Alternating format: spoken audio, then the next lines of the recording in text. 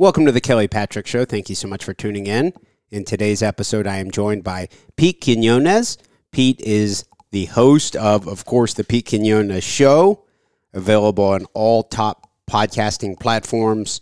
Really enjoyed today's conversation. If you're a fan of the Kelly Patrick Show, I ask that you please send some referrals the way of my sponsors.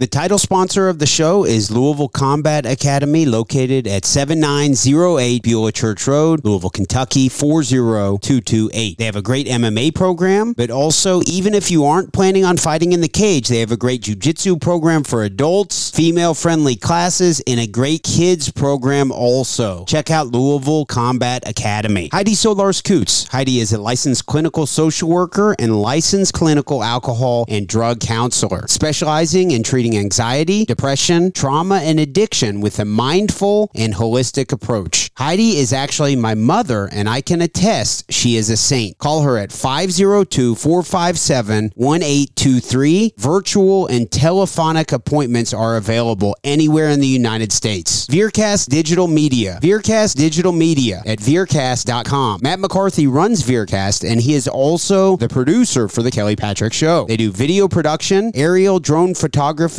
web design, and podcast production. Contact them at info@veercast.com to start your own video show or podcast. Also, my health insurance practice, Benefits Analysis Corporation. Based in Troy, Ohio, I work from my Louisville, Kentucky office. I can help anyone in the United States with their health insurance needs. I'm an independent broker for health insurance solutions for individuals, families, Medicare-eligible individuals, and also groups. I can also write life insurance and long-term care. If you want to support the podcast, please send me some referrals. 502-386-0978. We are going to head to the Louisville Combat Academy Roadcaster line, where I am joined once again by Pete Quinones. Pete, how are you today? I'm doing great, Kelly. What's going on? Not much. I really appreciate you coming back on the show, Pete. You are a very intriguing figure in the world of the political movement. I guess I guess you could say the post-libertarian movement. I have some very basic 101 type questions that I'm sure you are very well equipped to handle. But for starters, you host the Pete Quinones Show, formerly called Free Man Behind the Wall. I've been listening to it a lot lately, and I really I love it. You know, you do some different things, almost, I don't want to say random, but I mean, a couple of the episodes lately, you've been focusing on some, World War II type history, some different things that are very important to the current day. So I really do appreciate your podcast, and I like how it covers very different types of things. What would your description of the Pete Quinones Show be? Something that's just evolved over 5 years. It'll be 5 years in July. I think it's actually July 7th or 8th was the first episode I dropped in 2017. And it started out with just me talking, and then I got into interviews for a long time. I still am interview heavy. I still do interviews, but the interviews were more in the libertarian realm, talking to people within libertarianism. And then once COVID started, I really started to question libertarian theory and exactly how it will work in the real world, especially when you have a tyrannical government that's just shutting people down and everything like that. So I started asking questions and quickly became persona non grata to a lot of libertarians because they were like, well, it's a theory. I'm like, well, if it's a theory, I mean, that means it hasn't been proven yet. It hasn't been proven that it can work. And I'm like, and after, March, February of 2020 through today, with everything we've seen, I just don't see how libertarianism has an answer for all this. Now, some people will say, well, you just have to be non-aggressive. The only thing that's ever defeated totalitarianism was non-aggression. I'm like, I don't know. I seem to remember wars. I don't think soldiers are non-aggressive. It doesn't seem to make any sense to me. So yeah, once we got into COVID world, I started interviewing people who first I tried to concentrate on people who used to be libertarians and left libertarianism because long before COVID. They had seen that there was no real answer for a lot of things. And then, I just down the way, and I stopped about 6 months ago, almost a year ago, calling myself a libertarian. And now, it's like people ask me, and it's like, I'm a right winger, I guess. And I guess there's a group of content creators and people online who call themselves the dissident right. I probably am closer to what is known as the dissident right now. Okay. I do appreciate that you're not entirely shying away from labels. So if you had to classify yourself as of 2022, you would say closest to the dissident right. Could you help me to define what is the dissident right? The dissident right is a group that understands that the people who call themselves right wing in this country, and mostly politicians, they are not right wing. They are part of the regime. They will do anything to keep this regime going. They are not on our side. We see there may be a couple politicians out there that we could claim because they seem to be doing things that we like. We don't 100%. I'm not going to say we. I don't 100% claim any politicians. I like a lot of what DeSantis is doing in Florida. I like a lot of what comes out of the mouth of Matt Gaetz and Marjorie Taylor Greene, people like that, people who are just real bomb throwers. Anthony Sabatini, who's a state senator in Florida who's running for Congress. These are people who understand that the Republican Party is just as big an enemy as the Democrats. Now, when I say that, people are like, well, what about the transgender thing? Well, that's culture. It's culture using politics and politics using culture.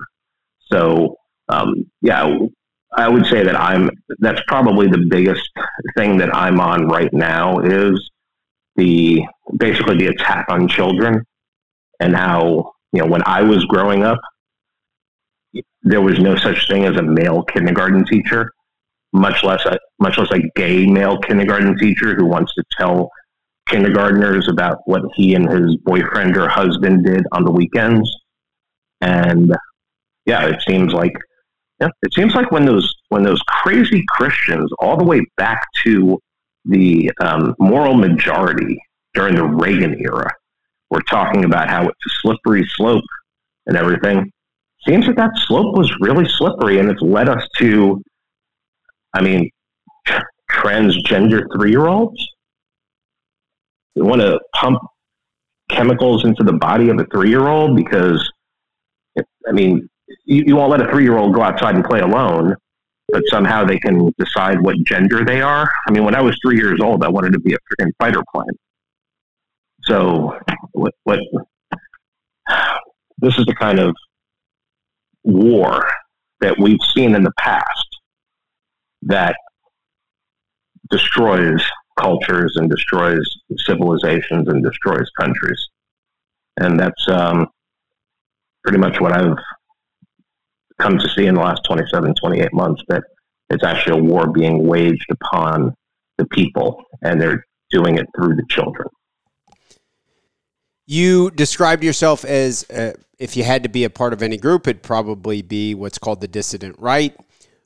Could you help my listeners and myself to understand, is there such thing, in your opinion, as the alt-right today? And if so, what's the difference between the alt-right and the dissident right? I think the alt-right probably concentrated, it was a lot of border talk, a lot of race talk. I think the dissident right can have elements of border talk, can have elements of race talk, but it's more, the way I see it is, the way I'm looking at things is, this cannot be changed. The government cannot be changed. Maybe at the very most local level, you can have some influence, you can change some things for the good, and you can actually win some liberty. But the federal government, it has to be gone. It has to be gone. It's something that needs to start over. And at this point, the way I look at it is, my role is to do my best to improve myself, improve my health, improve my wealth, improve my focus, and keep the message going of liberty, of true liberty in the sense of, I don't even look at the founding as liberty. I look at like before that, responsibility, people who took responsibility for their own lives and did their own thing. And another thing, probably, I honestly believe that the only way that this government, anything changes in the United States on the federal level, is if a strong man, a Caesar, or somebody rises up and decides to go to war with the elites. Because the elites control everything in this country. Elites have always controlled everything. If you go back through any civilization, you will see that elites have always controlled it. You can read Vilfredo Pareto on that, most famously known for the Pareto Principle, 80-20. Well, he wrote on the rise and fall of the elites. Gaetano Mosca talks about the elites. A lot of people in the past have talked about the elites. They're always with us. And it's very rare that somebody actually destroys the elites in their country. Like a leader takes over and says, no, the elites have no power here. And it's happened very recently that a leader of a country actually basically put the elites under his heel.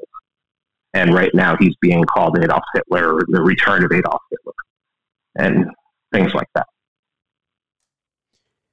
Your Twitter profile picture says, and I assume there's a degree of satire here, of course, but it's you wearing a red hat, and it says 2024 Trump Kaczynski.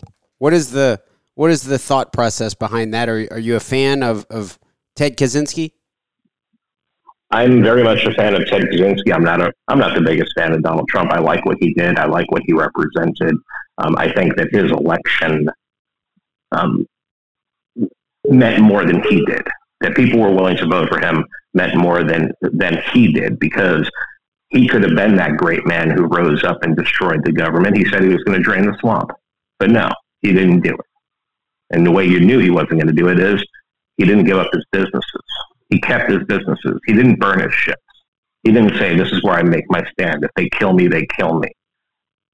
He was a puss. I mean, he was, yeah, that's all I can say. The Kaczynski thing is, I'm a big fan of Ted Kaczynski. The Unabomber Manifesto is, if no one's ever read it, they have this idea that it is a bunch of ramblings about how we need to save the trees and everything like that. That is not what the manifesto is about.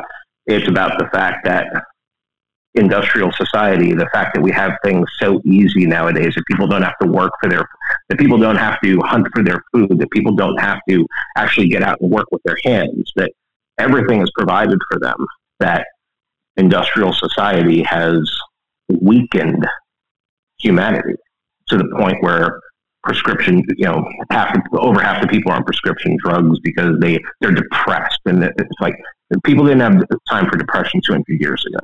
So in reading Ted Kaczynski, not only is it great, but he also, in the very beginning of the manifesto, does an absolute takedown of the left. And he basically destroys them and describes why they're so politically motivated, because they are the emptiest of the empty vessels, that they need to fill it with surrogate activities, is the word he uses. So I'm a big fan of Ted Kaczynski. The hat happened because somebody who hates me, one of my haters, calls me a Republican.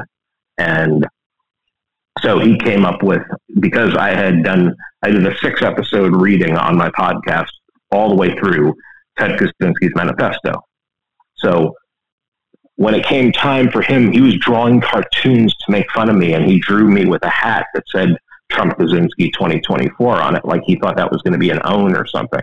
Well, my friend Top Lobster on Twitter, who has a store, immediately, somebody made the comment, that should be a hat. And Top Lobster in 5 minutes said, there you go, right there. And we made that hat. And, it's one of those things that if people are going to accuse you of being something, lean into it. Just adopt it. It takes all their power away. If people want to call you a fascist, okay, I'm a fascist. What's next? Where's the conversation go from here? That's how the hat came about. But I love that hat, and I also do honor a lot of what Ted Kaczynski wrote. I mean, it wasn't 100% original. He borrowed from people like Jacques Ellul, but he put it together in a very nice way and made it very American. So, I think that should be required reading for everybody. I believe it. I would, if I had control of the schools in this country, kids would be reading the Unabomber's Manifesto, Ted Kaczynski, Industrial Society and Its Future, in the 8th or 9th grade. I admittedly have not read his manifesto. It sounds like I should, or at least listen to your 6-episode reading of it on your podcast. But my wife and I did recently watch Unabomber in His Own Words. I assume you've seen it. It's on Netflix. I've seen it 3 times. Yeah, I've watched it 3 times. Okay. They're very fascinating. What are your thoughts on that documentary, and what do you think of Ted's brother? Well, I mean, the documentary was great. I thought it did I thought it was very fair. It was very fair to him. You know, as somebody who killed, 6 people and everything like that. I'm past qualifying things. Okay. I can talk about Adolf Hitler and how he brought the Weimar Republic out of the worst stage in their history, Prussia's worst stage in their history, into the 1930s where they're thriving, without making apologies, because that's for weak people, and that's what the people in charge want you to do. They want you to make apologies. They want you to constantly be on your back foot going, oh, okay, I'm going to talk about this person now, but just let you know, they're the most evil person alive. In history, they're the most evil. No, I'm not going to do that. Screw you. But Kaczynski, I don't need to talk about that. I don't need to apologize for what he did. He did what he did. He paid the price for what he did. And fuck morality. But his brother, I can understand why his brother did what he did. His brother looked at it and he thought it was immoral. It was immoral what he was doing, and he wanted to stop the killing. And in the same situation, I don't know what I would do, because to me, family is everything. And I know they're from a Polish family, and Polish family is very tight too. But I think that I don't have a problem with what his brother did. I mean, he felt like that's what he had to do. And plus the bombings and everything, Ted wasn't accomplishing anything with those. So, it makes it sound like I'm making excuses as if it actually was accomplishing something. But, his targets, if he felt like he was in a war, if he felt like the world was going to come to an end, like Eric Rudolph actually felt like abortion was murder, so he bombed abortion clinics. I'm not saying what he did was right, but I'm saying that, if you consider someone to be a mass murderer, you might want to stop them. And, so Ted just, I don't know what Ted's whole purpose was of his targeted bombings. I mean, some of them seem to be in the range of what he talks about in the manifesto, but, there's also pretty good evidence that Ted was a subject of MK Ultra experiments when he was at Harvard. And if that's true, then other things, that leaves the door open to other things as well. I was actually going to ask you about that. It says during his first year at Harvard, I'm reading his Wikipedia, but the documentary dives into this a little bit. His first year at Harvard, which I think, keep in mind, I believe he enrolled at Harvard when he was like 16 years old. So maybe he was 16 or 17 years old. As a math major. Wow. But he was involved in those studies. How much do you think those very intense, and I guess you could say degrading, it would have his professor, I forget the guy's name, just really insulting Ted, and he just had to take it. And that's a 16 or 17-year-old kid, and it was very intense degradation type studies that he went through. How much do you think those played into him ending up taking a path of violence? Well, if he's 16 or 17, they say that the brain doesn't fully develop until you're 25. So if you're going through that affects you in certain ways, and it can affect people in different ways. But there is also evidence out there that a lot of the MK Ultra experiments were supplemented with drugs. LSD was probably the most popular one, but by the time Ted was in Harvard, they were adding in other things that I can't remember exactly what they were right now. So if he's actually getting injected with anything, and that's causing, the hormones and chemicals, and then he's suffering abuse or, basically terrorism, then it could possibly change his brain chemistry forever. And it could have created what, there is that conspiracy theory out there that they basically created him to do this, that they wanted him to go and do things like this, that they planted this inside of him and everything. There's no evidence for that, but but we know that, like, as a child, before the brain forms, before the brain is fully formed at 25, 26, that any kind of trauma can be lasting. And it seems that it can change the body chemistry. Now, there are some things that I've read recently, like MDMA. There's MDMA research that I've heard that can reset the brain. They've been doing that with people who have PTSD, things like that. So there does seem to be some hope with things like that. But in Ted's case, it definitely looks like he was that he was made to be the way he is, not on, maybe not on purpose to, do the things he did. But I think a lot of people, when they really start diving into that, they're like, oh, so that's why he did what he did. All right, that makes a lot of sense. Pete, I think a large part of your identity is you take pride in thinking what you think and not sugarcoating anything. You were really articulating that earlier. If you're going to talk about Ted Kaczynski, you don't feel you need to preface your statement with saying, now, don't get me wrong, he was very evil and I condemn everything he did, but, so you don't feel the need for that. You also said most of the people who call him evil a lot of them are atheists. So I mean, what does evil even mean if you're an atheist? I mean, don't bring moral language to me if you don't have a basis in it. So interesting. Okay. But also earlier you said if someone were to call you a fascist, you can just say, okay, I'm a fascist, and you almost take the power away from them. Anytime a conversation comes up and it involves someone identifying as being on the right, I am curious, and not that there's a correct answer or a wrong answer or anything like that to this, but during World War II, who do you think was more evil, the Soviets, the communists, or the Germans, the Nazis? The United States. Okay. Because the United States, the United States decided to side with the communists, side with Stalin, who had already killed 10 million of his own people, over somebody Hitler, who had been begging for the West to be a part of the West. He thought England was his greatest ally. He thought that England could have an unconditional treaty. But what most people don't realize is the reason why Nazi Germany, Hitler's Germany, invaded the Soviet Union is because the Soviet Union was a threat since 1920.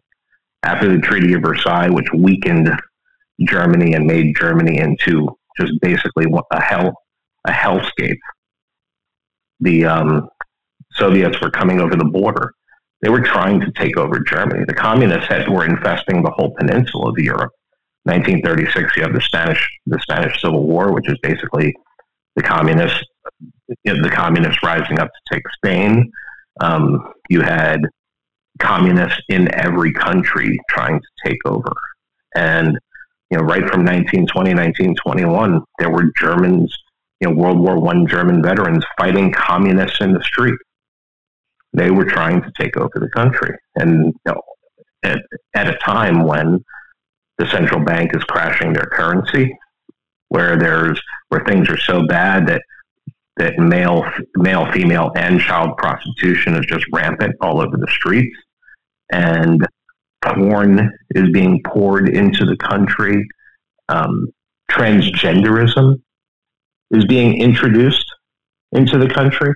Does all this sound familiar? I hope not. My God. Oh, no, it is. I know. Apparently it is. I mean, that's not, there's no question. Oh, it is. Yeah. Yeah. We're in the Weimar stage right now in the United States. We're in the Weimar stage. I saw a video on Twitter of apparently a transvestite was dancing for some kids, and a couple of the parents followed them out and, were going after them and, telling them exactly what they thought of them, what thought this transvestite and its crew, what they thought of them. And all I could think is, all right, they're just yelling at him now. If this keeps up, what are they going to be doing to him in 3 to 6 months? The United States is on a very dangerous path right now, if you know your history.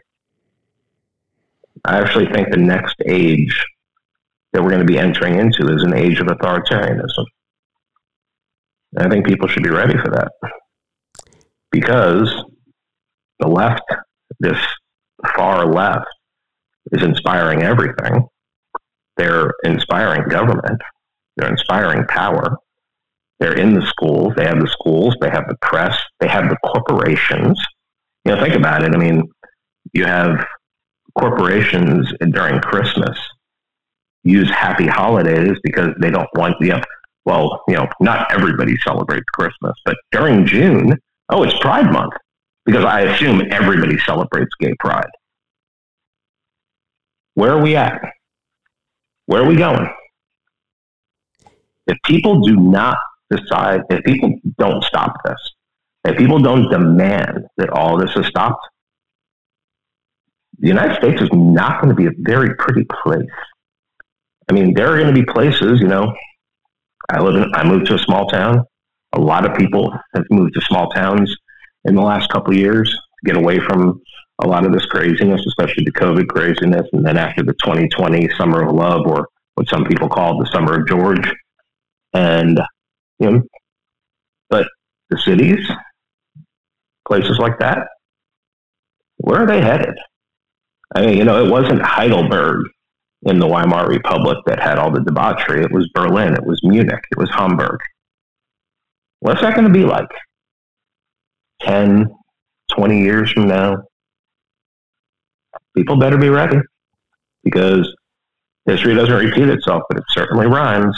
And anyone who studies, go study Prussia from 1810, 1820 to 1920, and then study the United States from 1913 to now. Same progression.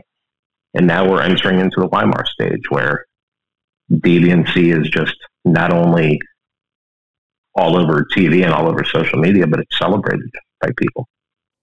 Good luck. The woke stuff has taken some very interesting turns. In my opinion, the left influencing our culture so much to where you have to be conscious of what, gender pronouns you're using and all that bullshit. It ended up with Trump being elected as president, in my opinion, in 2016. I think that led to the country being like, okay, that's what you want. Well, fuck you. We're going to elect a guy that you say is a complete bigot. Also, Netflix recently came out, and I'm sure you saw it, but they said to their employees, if you have a problem with something that we are broadcasting on Netflix and it offends your sensibilities, then cool, you can quit. So although our culture is trending in such a weird direction with all the crazy ass woke stuff, is there a hint of reason for optimism?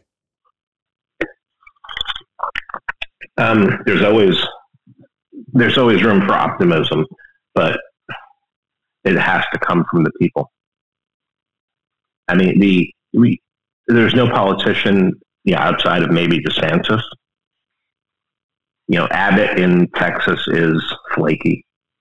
DeSantis, Naomi, was it Nomi, whatever her name is, up in South Dakota or something. She's flaky. She's a regime governor, but the people are going to have to demand change, and you don't do that at the ballot box. I mean, the ballot box, they proved in 2020, ballot box doesn't mean anything anymore. I mean, what I'm waiting for this year is I'm waiting for the elections, because anybody who knows their history knows that the Republicans are going to sweep the elections this year, take back the House, Senate. It's going to be a bloodbath for the Democrats. Or is it? They stole the election in 2020. What makes you think any election from here on out is going to be legitimate?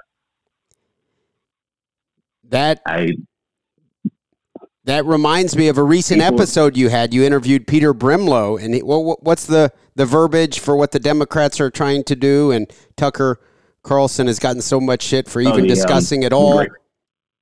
The Great Replacement.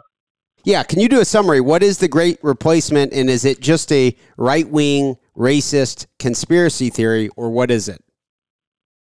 Well, I mean, how can it be a right-wing, racist conspiracy theory when the very far left Southern Poverty Law Center has people working for them who go over the data and celebrate the data about how countries are becoming less white and that the United States is becoming less white? Basically, the whole Great Replacement thing is that there are people on the left and on the right that want the borders open so that cheap labor can flood over, but also that it will change the demographics so that right-wing thought will finally be destroyed. I mean, think about it. If Texas goes blue, if Texas goes Democrat, you're never going to have another Republican president again. I mean, game over. The only hope you have then is secession. But the more important thing is there are people out there. I'm trying to remember the guy's name now. I want to say it's Tim Stein, but I'm probably slandering a Tim Stein somewhere who works at McDonald's, that said in 2010 that Western countries need to become, the white people in Western countries need to be defeated. They need to be marginalized. That their population needs to be put into a minority. And it's because of, I don't know what it's because of. Some people say, well, historic racism, colonialism, payback for all of that and everything. I think it's just because these people hate and they like chaos. And nothing breeds chaos more than flooding a country to the point where you have culture clashes everywhere. I mean, we see that now in certain areas. There's clashes of culture. We see that not all cultures are equal. I mean, that's pretty obvious. And yeah, so it just seems like there are certain forces, and a lot of them are in power, who want to break down borders and allow people to come here who they think will vote with them, will be on their side. And that seems to be in much of the rhetoric that they are very much against white people. So, I mean, calling the Great Replacement a right-wing conspiracy theory when MSNBC and CNN talk about it, they just describe it, celebrate the fact that the country is becoming less white, but they don't use the term Great Replacement. So I guess that's why they're not talking about the Great Replacement, is because they're not using that white nationalist, right-wing, far-right term. What do you think of someone like, I assume you're familiar with Jared Taylor? Mm-hmm. What are your thoughts on someone like Jared Taylor? I mean, Jared Taylor doesn't bother me. I think Jared Taylor is, when it comes to people in that sphere, is actually very milquetoast. I mean, he talks about the difference between black crime and white crime, and but he like doesn't mention he doesn't mention Jews or anything like that. I don't know that Jared Taylor is like the boogeyman that everybody makes him out to be. He says some stuff that obviously in this culture, in a leftist culture that has been constructed, is going to be seen as offensive. Well, it's only offensive because look at who dominates the culture and who controls the conversation. Saying that black people on the whole, and who are only 13% of the population, per capita commit way more violent crime than white people, is just quoting the FBI. Now, maybe the FBI is racist. I don't know. But, they weren't racist when they were investigating Trump, were they? No. I have found some of his interviews very interesting. I forget who it was. An Arabic. That college professor, a New York college professor he interviewed very recently. That was he was a high school teacher, then he became a college professor. That was a very interesting interview. Yeah, I like when he does interviews. When he has episodes where he just like goes over crime statistics and talks about certain crimes and everything like that. Those just bore me. I mean, I can search those on the internet, but his interviews seem to be good. And I also think he has one thing that people on that side have not an affinity for, but they study like the historic left more than a lot of right wingers do. So, you can tune into his show and they'll be talking about he'll like talk about Chomsky or something like that and do an expose on Chomsky, where a lot of right wingers are just dismiss Chomsky. And it's like, oh, we're not going to talk about that guy. It's like, well, that's inspired a lot of thought in the last 70 years. Maybe you want to know what he has to say. Sure. And as far as I know, I don't think Jared Taylor has ever actually advocated anything violent or anything like that. No, I mean, he knows that that's against he knows that that's just going to be counterproductive. The left wants people to get violent. The problem is they're going to, if the way they're pushing it, it's going to get to the point where it's not going to be a grassroots. There won't be grassroots violence. Elected leadership is going to rise up that may start advocating for that. That's what history shows us. History shows us that if there is going to be violence and it's going to be violence to be contended with, American Revolution, there's going to have to be some organization around it. And that's what they're pushing. That's the direction they're pushing. They're definitely pushing in the direction of, a right-wing Caesar, a right-wing strongman, a right-wing great man rising up and to crush the institutions that the left has been, spent 100 years taking over. That would be academia, media, government, at least the form of the government that we have now. Do you vote? I haven't voted since 2008, so I can complain all I want. Anyone who votes doesn't get a chance to complain. If you vote, you got what you asked for. That's kind of the opposite of the general take on that. That's because right wingers are fucking morons.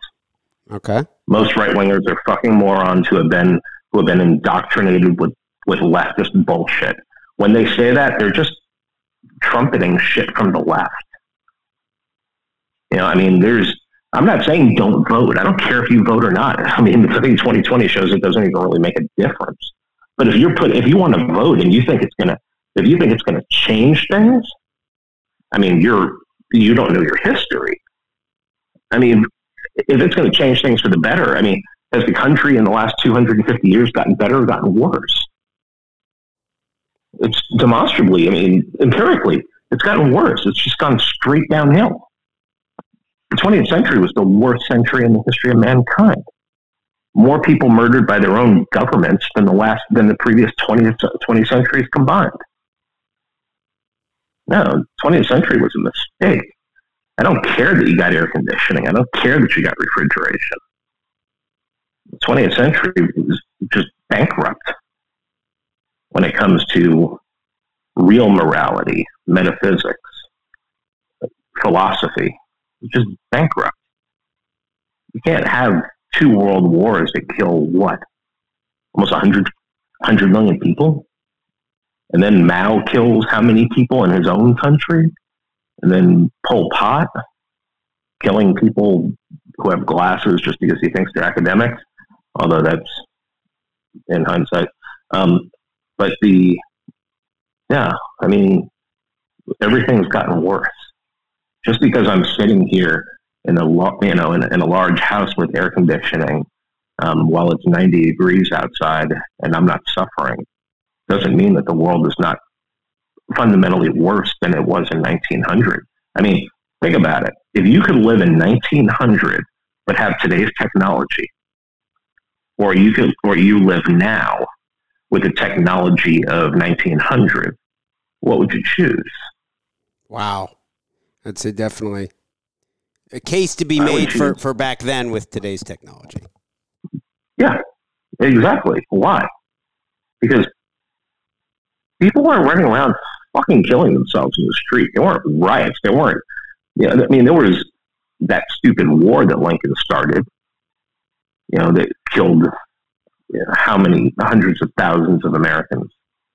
But when it comes down to it, there weren't people running around saying, "Oh, your son's playing with dolls. We need to chop off his dick and start pumping him with hormone blockers." What? I'm sorry. We just dug a hole over there. Do you want to go in it? I mean, literally. What the fuck? Why are people putting up with this? I don't get it. The general consensus of Abraham Lincoln in the educational system in the United States glorifies him and tries to make it sound like he's one of, if not the greatest president of all time. I know you could go on and on for this, I'm sure, into multiple episodes. But what are your thoughts on that? I mean, the United States was founded by secession. They're British colonies, and they said, "Sorry, we're making our own country." Then they fought a war. And people glorify that. They love it.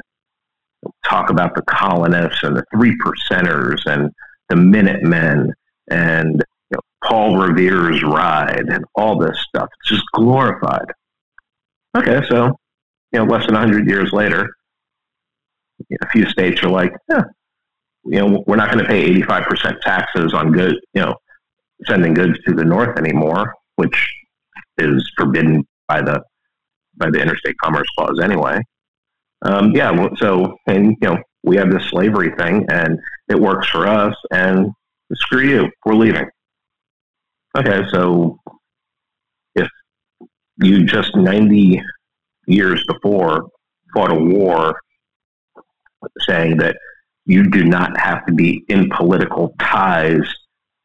political ties to anyone, why did a war have to be fought for that? I mean, the South offered to pay all their taxes. Then everybody's like, "Oh, the South fired first at Fort Sumter." No, actually, go back and look. The North fired first in Charleston. Okay, this is bullshit. It's revisionist history, and when you read what actually happened at Sumter, you're like, "Oh, well, that's not what I read in school. There seems to be some embellishment here."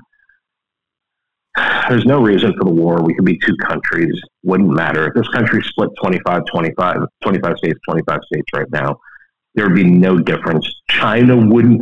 I mean, who is feeding the right wing these lines that China would march in? China's having their own internal friggin' cultural revolution right now. What are they going to march in with? I mean, they're going to march. Who's feeding this to people? Who's giving them these talking points? I mean, do you want liberty or not? Secession would be if Texas seceded right now, I'd move to Texas tomorrow. I mean, you think Texas is going to get taken over by China? Who's telling you this? I mean, I like Steve Bannon. Maybe ask some questions about Steve Bannon's ties to China and the fact that he lived on a boat with a Chinese dissident for a year or 2 years. I mean, stop with the bullshit. Is Russia gonna come in now that half of the right is there with is believing what they were calling fake news 2.5 years ago? Oh, Ukraine! Oh my God, the people in Ukraine! Ukraine's the most corrupt country in the world, hands down. Go read articles from 6 months ago about it. It's the most corrupt country in the world. Ukrainian forces have killed 14,000 Russians in the Donbass region since the CIA coup in the Ukraine in 2014.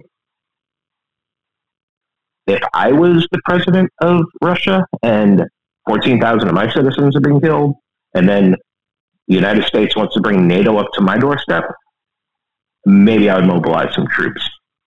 Maybe I would invade a quote-unquote sovereign country. And all Ukraine has been for the last 8 years has been a place where Americans such as Joe Biden, John Kerry, and Nancy Pelosi have sent their sons and grandsons and granddaughters to go get no-show jobs and siphon wealth out of that country. It's also the biggest country in the world, top country in the world for actual human trafficking. Women are constantly kidnapped, taken out of there, and being sold into slavery around the world. But TV told me that Ukraine is the good guy and Zelensky is the good guy and bad Putin bad.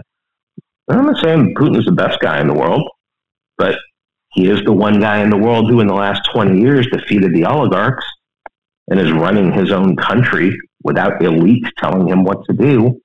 Maybe that's a reason why maybe that's a reason why the left doesn't like Russia. And then all these people who were screaming fake news for 4 or 5 years are now believe the fake news. And let me tell you something. With the exception of Tucker Carlson, Fox News is fake news. It is friggin' horrible to try and watch anything on there that isn't Tucker Carlson. Even Kennedy? Well, Kennedy's on Fox Business. Oh, okay. I'm sorry. Yeah. Most people don't watch Fox Business. But yeah, I mean,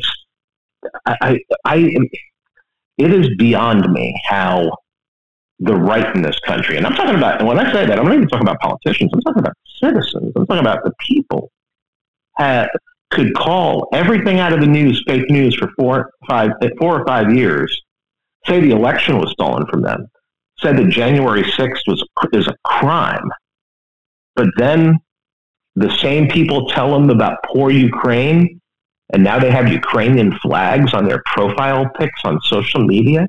You people fucking suck.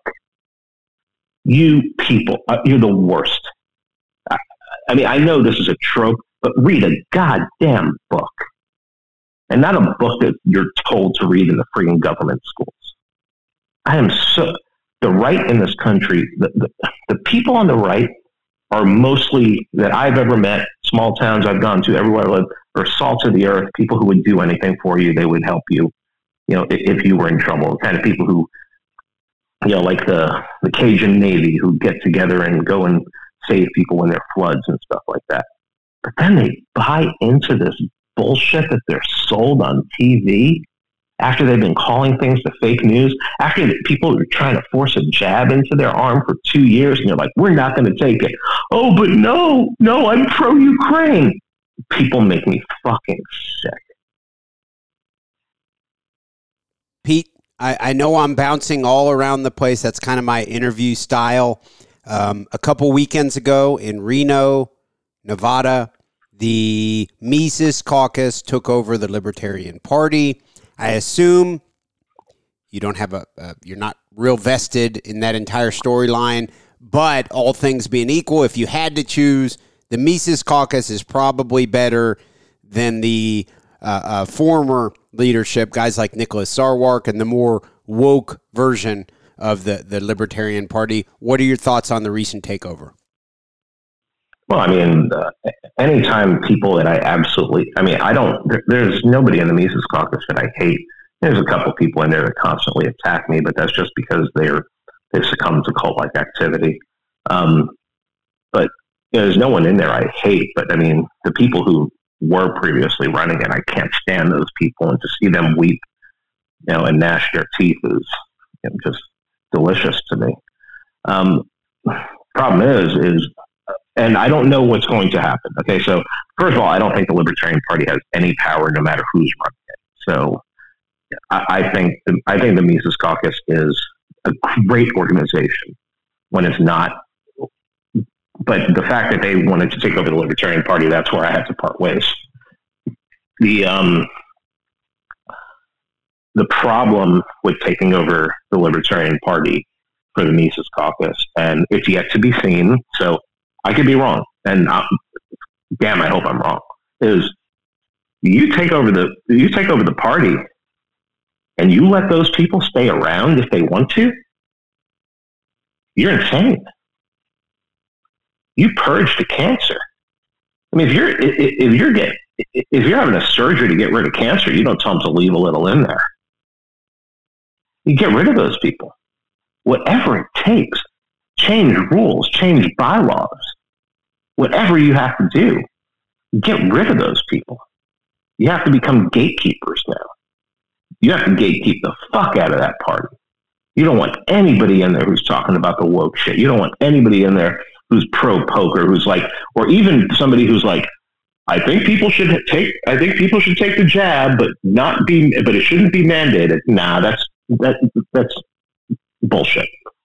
That's just you trying to appease both sides. Fuck that. You get rid of everyone. You get rid of everyone who was against you. You get rid of everyone who called you a Nazi. You get rid of anyone who, and you just do what you can to just make sure that these people, they never have. Yeah, I think a lot of people are. I think a lot of the people who were in the Libertarian Party up until the Mises Caucus takeover were people who would be in the Democrat Party, except that they knew that they couldn't be somebody in the Democrat Party. So they went to the Libertarian Party where it's small and they can, you can be a big fish in a small pond. Make these people go back to the Democrat Party or the Green Party or whatever. Just fucking get rid of them. You don't leave people around who are your enemies. Now, I wouldn't want to be. Why would I want to join a group or even take over a group that had people who despised me? Unless when I decided to take over that group, I was going to purge them. It doesn't make any sense to me, and I think I don't really see that. I see the Mises Caucus as a very powerful force in motivating people and in raising money. I don't understand why they need the Libertarian Party at all. So I would have been happy with the Libertarian Party becoming a complete clown show of leftism, because I think the term libertarian is lost to history now anyway. So I don't really care about it. So even if I did even when I can still consider myself a libertarian, I didn't care about I had abandoned the term by the beginning of 2020. So that brings up an interesting conversation. I don't know how closely you have followed libertarian politics over the past year or so, but there's people like Larry Sharpe or Spike Cohen, people who were present in the former National Party. Maybe they weren't necessarily always as bad as Nicholas Sarwark or Joseph Bishop Henchman, guys like that, but they were around and they were a part of it. And then they are still around. So are you suggesting if you were in charge of the Mises Caucus, you would even get out everyone who had ties to that old party, such as Larry Sharpe or Spike Cohen? No, I mean, when that party had good people in it, you just have to get out the bad people. I mean, Larry Sharpe is important to have around because Larry Sharpe is really concentrating on actually how a libertarian can win an election. That's important. If you're gonna have a political party, you probably want to win some elections, and that's one of the things that he concentrates on. Spike Cohen is someone who can go on mainstream media and not sound like an idiot, and sound very, very sane, and put out and communicate very well, very basic kind of liberty ideas. Yeah, I mean, I have no problem with people like that. It's the Sarwalks, it's almost the whole Libertarian National Committee. Those people just have to be purged. Anybody anybody who ever, hashtag BLM or something like that. I mean, I don't know. I don't know how libertarians are supposed to be the smartest people in the room and are supposed to be able to see through how deceptive and how corrupt things are, embraced like Black Lives Matter, because it's just, it's a terrible organization that's proven themselves to be a grift all along. All right. Well, Pete, I really appreciate your input on everything. Very insightful. For my personal, this is kind of a selfish venture, the Kelly Patrick Show. I would have been identified as just a regular old Republican prior to Corona, and I've taken a turn toward, I guess you could say, libertarianism, but through guys like yourself and also even more recently, Mark Claire. I'm just trying to take a different look at things, not trying to necessarily put labels on anything, but I think it's very fascinating to hear the different sides of this type of conversation show. I really do appreciate you coming on, Pete. Before we wrap things up, what type of plugs would you like to mention before we wrap the episode up? Sure. The Pete Quinones Show, you can find it on any podcatcher, still on iTunes and all the main ones. I have a Substack by any means necessary. That's MEMES. It's PeteQuinones.substack.com. And you look for me on Twitter. If you just put in the Pete Quinones Show, you'll find me. And just listen with an open mind and see if you can learn something. I think that one of the things I love about my show is that pretty much every episode I learn something. So. Great stuff. Well, Pete, once again, I really appreciate your time. Thank you very much. Have a great rest of your day. Thanks a lot, Kelly. I want to thank everyone for tuning in to the Kelly Patrick Show. Of course, we will have another episode out soon.